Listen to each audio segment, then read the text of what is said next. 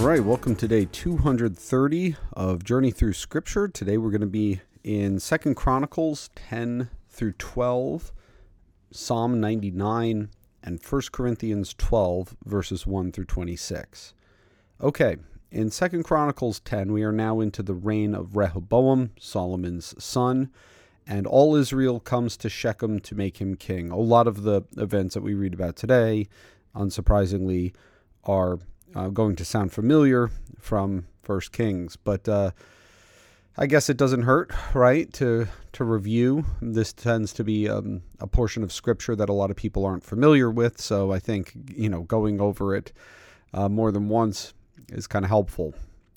So we're told immediately about his rival, Jeroboam, son of Nebat. Now, it doesn't tell us this here in Chronicles, but in Kings, it let us know that it informed us that Jeroboam had been the head of the forced labor from the house of Joseph under Solomon, and at one point had been approached by the prophet Ahijah, who had condemned the worship of various deities in the reign of Solomon, because remember, he made those concessions for his wife, and so we know about the worship of the Sidonian goddess Ashtoreth, who is also known in Phoenician literature as Atheratu, a goddess of war. Also Chemosh, the deity of Moabites, and Milcom, the abomination of the Ammonites. And Jeroboam is offered a dynasty, an enduring dynasty, in the place of Solomon's son. And so Solomon seeks to kill him, and he flees to Egypt. But now Rehoboam has become king, and Jeroboam has returned, and he is present when Rehoboam is coronated at Shechem. And the people come to him, and they request that their service, their obligations to the crown be lessened. Lighten the hard service of your father, and we will serve you. And Rehoboam needs 3 days to think. So he goes and he confers with his counselors, and he confers first with the older men. These are guys who had seen the kinds of things that, the kind of dissatisfaction and the unworkability of Solomon's lifestyle, the way that he administrated his kingdom, and they advised him to listen to the people. Don't make as big of a deal about your building projects and the centralized government and everything, but definitely lighten the burdens that have been on all of the people. And again, those burdens are more emphasized in Kings than they are in Chronicles. And then he goes to the young men, those whom he had known since his youth, and they advise otherwise. Hey, are you king or not? You gotta tell him, my little finger is thicker than my father's thighs. Those are some serious sausage fingers there, but you get the point, right? That I'm actually going to increase this. I'm going to double down on my father's policies. He disciplined you with whips. I will discipline you with scorpions, and that's what he comes to the people at Shechem saying, and not surprisingly, they reject him as king. And this whole thing is seen to be part of God's judgment, like God orchestrating these events. And I like the way that it puts it, both here and in 1 Kings. But you see here in verse 15 that it was a turn of affairs brought about by God, that Yahweh might fulfill his word, which he spoke by Ahijah the Shilonite to Jeroboam the son of Nebat. That, of course, again, being the prophet who prophesied that Jeroboam would become the king over the 10 northern tribes.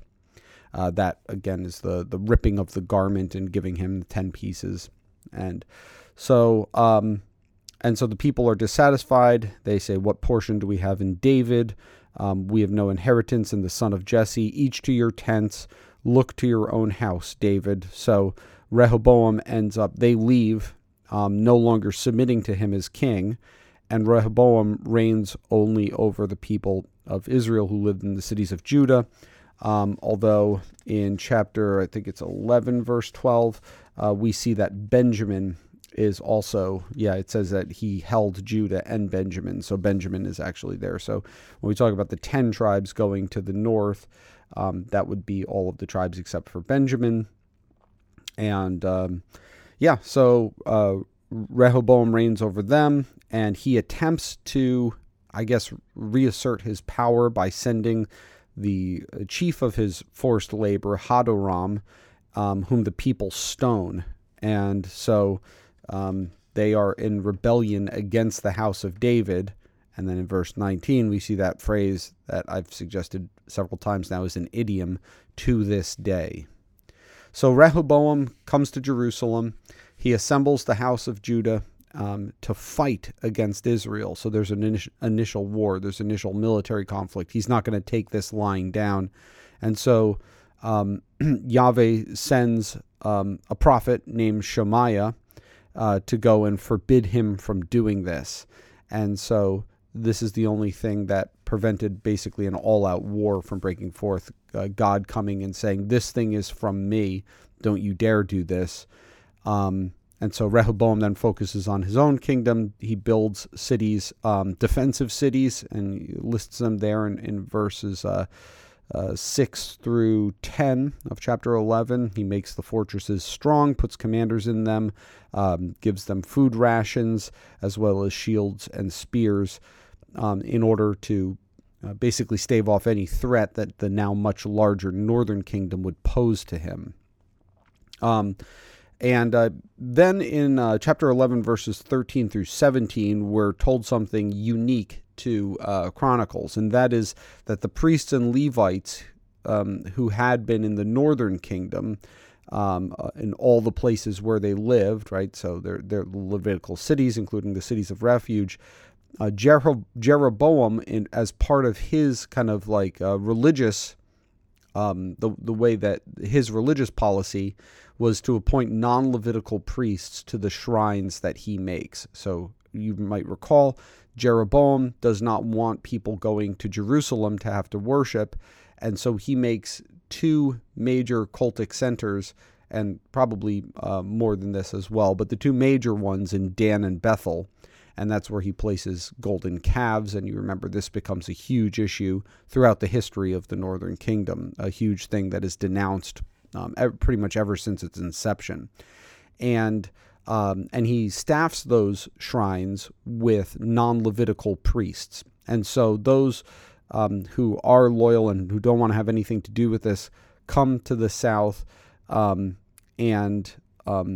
had set their hearts to seek Yahweh, God of Israel, and they come to Jerusalem to serve there. And this is a thing of great strength for Judah. And for 3 years, it says, they made Rehoboam the son of Solomon secure, for they walked 3 years in the way of David and Solomon. Speaking of walking in the way of Solomon, he, something we hadn't been told in 2 Chronicles about Solomon's massive harem, but we actually learn a little bit about Rehoboam's here. 18 wives in total, the two most prominent of whom are Mahalat, and who is a close relative of his, as well as Ma'akah, who is the daughter of Avshalom. And from Ma'akah is born the one who will be the heir to Rehoboam's son Abijah, and he intends to make him king. And lest we think that 2 Chronicles is totally going to shy away from the failures of the Judean kings, we are told in chapter 12 that when his kingdom was established and he was strong, he abandoned the law of Yahweh, which, of course, it's not that hard to imagine how that happens, right? Like when things go real well, we might feel the tug to be less concerned about the things of God, to ignore God and to stray from his ways. Before we know it, we are living in blatant sin. I often think about how God uses more turbulent times and more difficult times to draw us to himself. And so things going well in life are not necessarily a marker of spiritual success and of spiritual strength. And certainly this is the case with Rehoboam. Again, some details that we're told about in Kings that we're not told about here are things like his establishment of high places, and the worship of Asherah becomes prominent during his reign, as well as individuals whom may or may not be cult prostitutes, the Kadesh, or as they're called in Hebrew. It's not clear whether a Kadesh is a male cult prostitute or not, but there's some indication that it may be. But at any rate, this is part of his apostasy, his abandonment of Yahweh. And as part of the consequences of that, in the 5th year of his reign, because they had been unfaithful to Yahweh, there is an invasion of the king by the king of Egypt. This is King Shishak, or Shashank, as he's called in Egypt. We know that this happened in about 925 BC, and in fact, Shishak or Shashank details this invasion in the Temple of Amun in Karnak, Egypt, in what's called the Bubasite portal. That's Bubasite. And he actually details like well over 100 towns that he hits, many of which are Judean. And he comes up against him with aided by an army that is reinforced by Libyans, the Sukkim, and the Ethiopians. He takes the fortified cities of Judah, probably some of the ones that we learned earlier that Rehoboam had fortified, comes as far as Jerusalem, and Shemaiah the prophet once again steps in. This is the guy whom we heard about earlier, who prevented Rehoboam from going to war against the north, and tells him, thus says Yahweh, you abandoned me, so I have abandoned you to the hand of Shishak.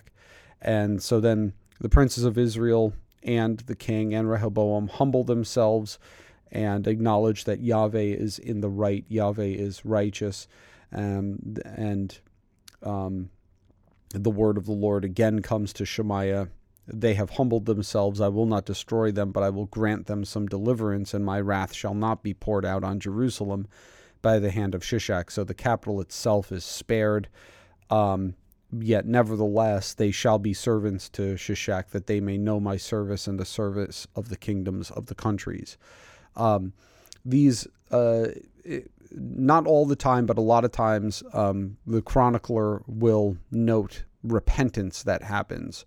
Again, probably the idea that when foreign armies come as part of God's judgment against his people, it's much more explicit about that, and then it will also mention if and when there had been repentance, it will note that. And so here we have Rehoboam and his chief princes and their repentance towards the Lord. Nevertheless, a lot of the riches that are taken, a lot of the gold that Solomon had stored up, those shields that he had made are now replaced. They were shields of gold. Now they're going to be shields of bronze, but again, his repentance is noted in verse 12. Again, when he humbled himself, the wrath of Yahweh turned from him, so as not to make a complete destruction. Moreover, conditions were good in Judah. And so Rehoboam reigns. His total reign is 17 years, but in general, his reign is evaluated negatively. He did evil and did not set his heart to seek Yahweh. We're once again told about some of these other sources that can be, could have been consulted back then, can no longer be consulted by us, but the Chronicles of Shemaiah the prophet and of Iddo the seer, which again we've speculated may very well have been part of the source material for the books of Kings. And then we leave off today with Abijah taking the throne. All right, let's go now to Psalm 99. So sticking with some of these themes that we've seen in the Psalms recently, Yahweh reigns, and here this divine kingship that we've been seeing in several of the places in the Psalms, like Psalm 95:3, Psalm 97:1. This emphasizes God's kingship.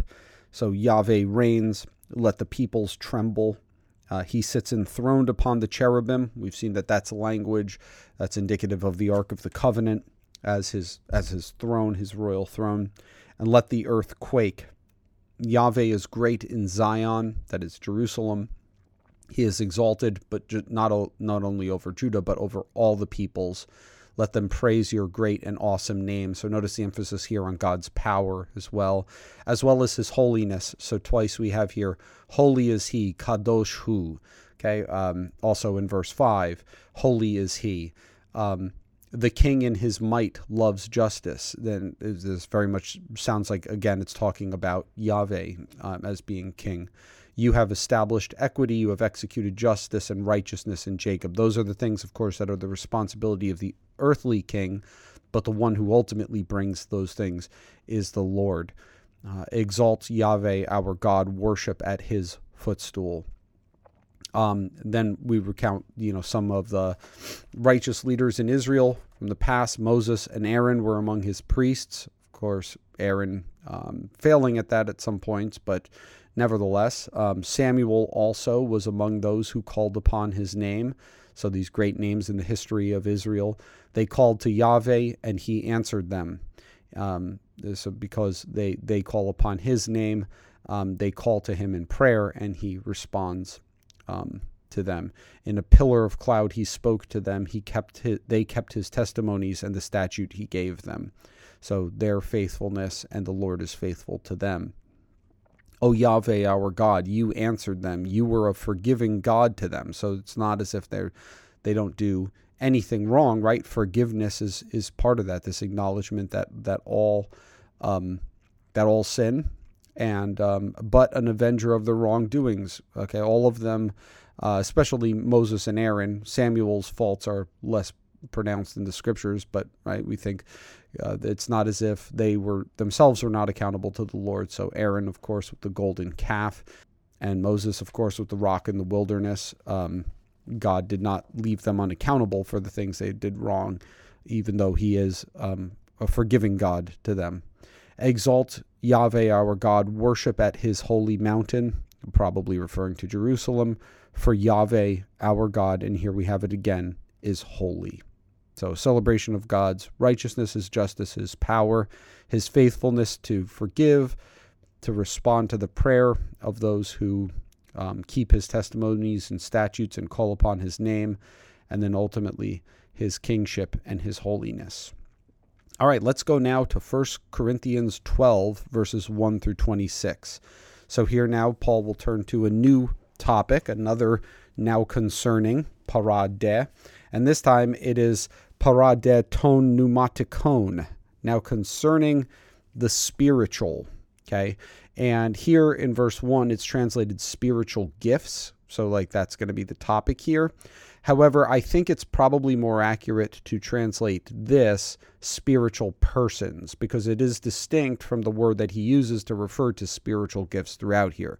That term is charismaton, charis being the Greek word for grace. So these are like grace gifts, okay, the gifts that he gives to individual Christians. But here it's concerning the spiritual.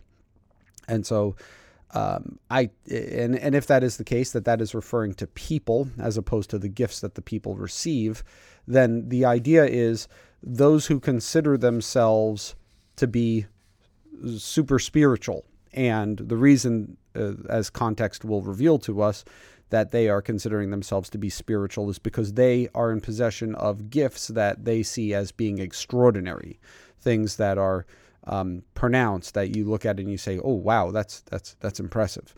And so perhaps these people are becoming puffed up because they have been gifted with things that are extraordinary and more blatantly miraculous, we might say, as opposed to just everybody else who is, oh, you're good at hospitality, you're good at teaching, well, have you had these great spiritual experiences? No? Well, then talk to the hand, kind of like that kind of attitude, perhaps. So he tells him, I don't want you to be uninformed. I don't want you to be ignorant about how to think through the issue of God's gracious gifts to us. So he says, when you were pagans, you were led astray by mute idols, however you were led. So obviously the Corinthians have a large number of Gentiles in their church, and that's what he's referring to there. But now things are different for you because you're in the body of Christ. And I want you to understand that no one speaking in the Spirit of God ever says Jesus is accursed, and no one can say Jesus is Lord except in the Holy Spirit. So nobody can truly confess Jesus is Lord unless the Spirit of God has worked in them, and nobody says Jesus is accursed unless the Spirit of God is in them. And so, like, the primary thing to remember here is that those who hold to this central confession of Jesus is Lord have the Holy Spirit, and that's what matters. How the Spirit manifests itself in your gifting is secondary. Okay, this is the important thing, that you realize Jesus as Lord. And so there are a variety of gifts, Paul says, but it is the same Spirit, right? You're all equal because of your confession of Jesus as Lord. But you get different gifts, but you get them from the same Spirit. It's not like there's no difference between you and others. It's just that the Spirit chooses to give one thing to one person and another to another. So it is the same God who does all of this. So there's a variety of service, but the same Lord. There are varieties of activities, but it is the same God who empowers them in everyone. So you shouldn't see your gifts as something that makes individuals great. You should see this as God working in his church, working among us, by choosing to give some things to some people and some things to others. So to each, and so not only is the fact that this is the one Spirit giving all these things to us. The other thing is that the things that he does give are for the common good. They're for the building up of the church. They're for everyone. And so who are you to take this gifting and make yourself something great because of it? To one is giving through the Spirit, and here we have some of the gifts mentioned. The utterance of wisdom, to another the utterance of knowledge according to the same Spirit, to another faith by the same Spirit. Notice the emphasis on the sameness here, the sameness of us in Christ. To another gifts of healing by one Spirit, to another the working of miracles, to another prophecy, to another the ability to distinguish between spirits, to another various kinds of tongues, to another the interpretation of tongues. Now, a couple comments here on some of these gifts. One that kind of sticks out to me as particularly interesting is the gifts of healing. Notice the plural there, which some have suggested, and I think perhaps correctly, suggests that this does not indicate like a permanent endowment on a person of just an extraordinary ability to heal. Like, this person is a healer. And so when they pray for healing, the Lord answers them more than he would answer other people. The fact that it's plural here sounds like these are isolated kind of incidents as opposed to like a gift of healing that's on someone. So like, I pray and someone gets healed, that is a gift of healing. You pray and someone gets healed, that is another gift of healing. These are the gifts of healing, as opposed to one who has a gift of uttering wisdom or uttering knowledge, or extraordinary faith. Those are things that are given to people that people kind of possess, whereas these healings seem to be it sounds like it refers to individual instances of healing, and and these are things that are still active in the church today, right? Like anybody who prays for physical healing is acknowledging that God still works this way in the church. We've seen how prophecy works in the New Testament, where you have the examples, for example, of Agabus in the book of Acts, very similar to the kind of thing that it was in the Old Testament, where it is God speaking through a person. Ability to distinguish between spirits, perhaps this is a level of discernment. People are particularly discerning about spiritual matters. And then tongues. Now, there will be a lot more to say about tongues as we go through these chapters. But for now, I want to say that remember when we were back in Acts chapter 2, and we asked the question about, what exactly is this? And Luke gives a pretty good description of what was meant by tongues, right? Where the apostles start speaking in languages that they didn't previously know. And that's the best thing that we get towards a definition of tongues in the New Testament. Then, right, because throughout the book of Acts, then when we see this happening, and it's not a ton, but we see it occasionally, it's not redefined. And of course, I think healthy interpretive practices would have us say that, okay, well, it's the same thing we read about in chapter 2. And now consider that Luke is a close associate with Paul, and Paul doesn't define what he means by it here either. And so, again, I think wise interpretation should have us lean towards understanding this being the same kind of thing that we saw in Acts chapter 2. Both the speaking of tongues and then the interpretation of tongues, ability to understand the things that are being said. All of these are empowered by one and the same Spirit. Again, that's the main point of this paragraph, that it's the same Spirit who apportions to each one individually as he wills. So the sameness and the sameness in the Spirit. Note this emphasis once again on unity, on avoiding divisions in the church, especially here divisions based on spiritual gifts. Like here are the super spiritual because these guys do things that are blatantly miraculous. You even have the miracles mentioned as a gift here as well, the working of miracles. And it's up to the will of God to whom he gives what. Then in verse 12, for just as the body is one and has many members, okay, so think of your body, and obviously the metaphor here is the body of Christ, but you've got hands, you've got fingers, you've got kneecaps, you've got toenails, and all the members all the members of the body, though many, are one body, so it is with Christ. Okay? So we're all different. If we're members of the body of Christ, we are all different. For in one Spirit, and there we have it again, we were all baptized into one body.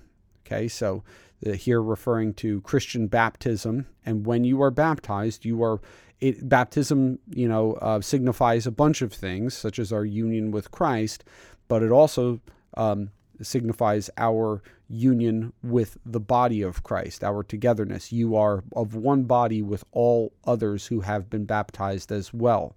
Whether Jews or Greeks, slaves or free, all were made to drink of the one Spirit. So here we have the Spirit being given to all at the time of baptism, as we see in the book of Acts.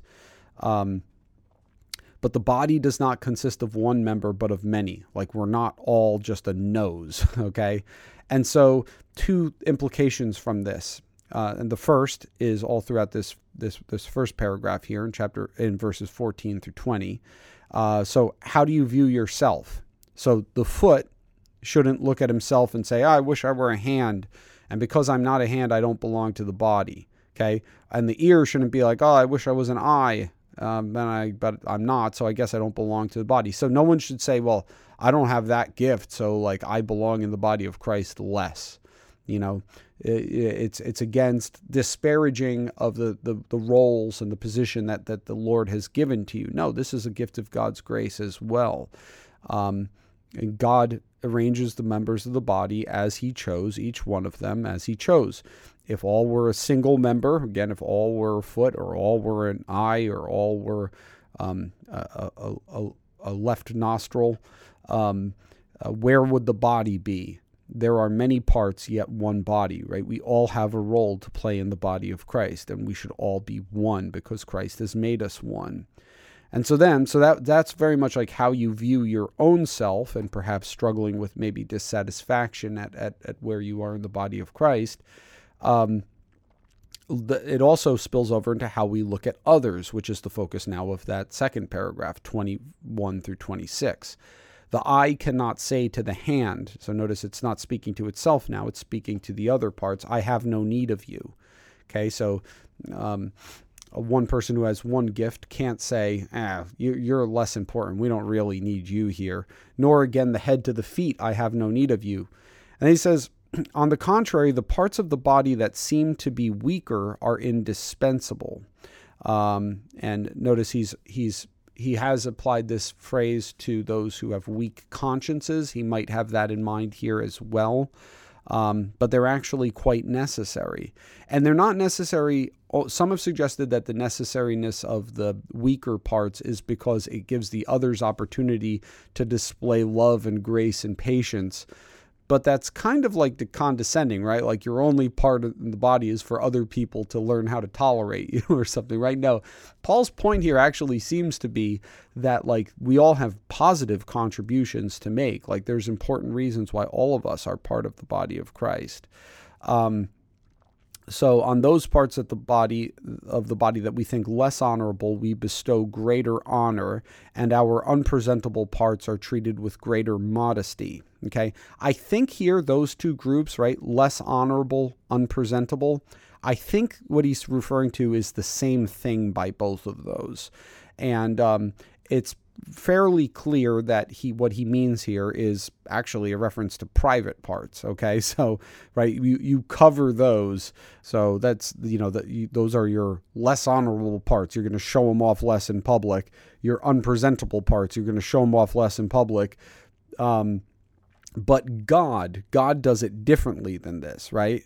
God so composed the body to give greater honor to the part that lacked it.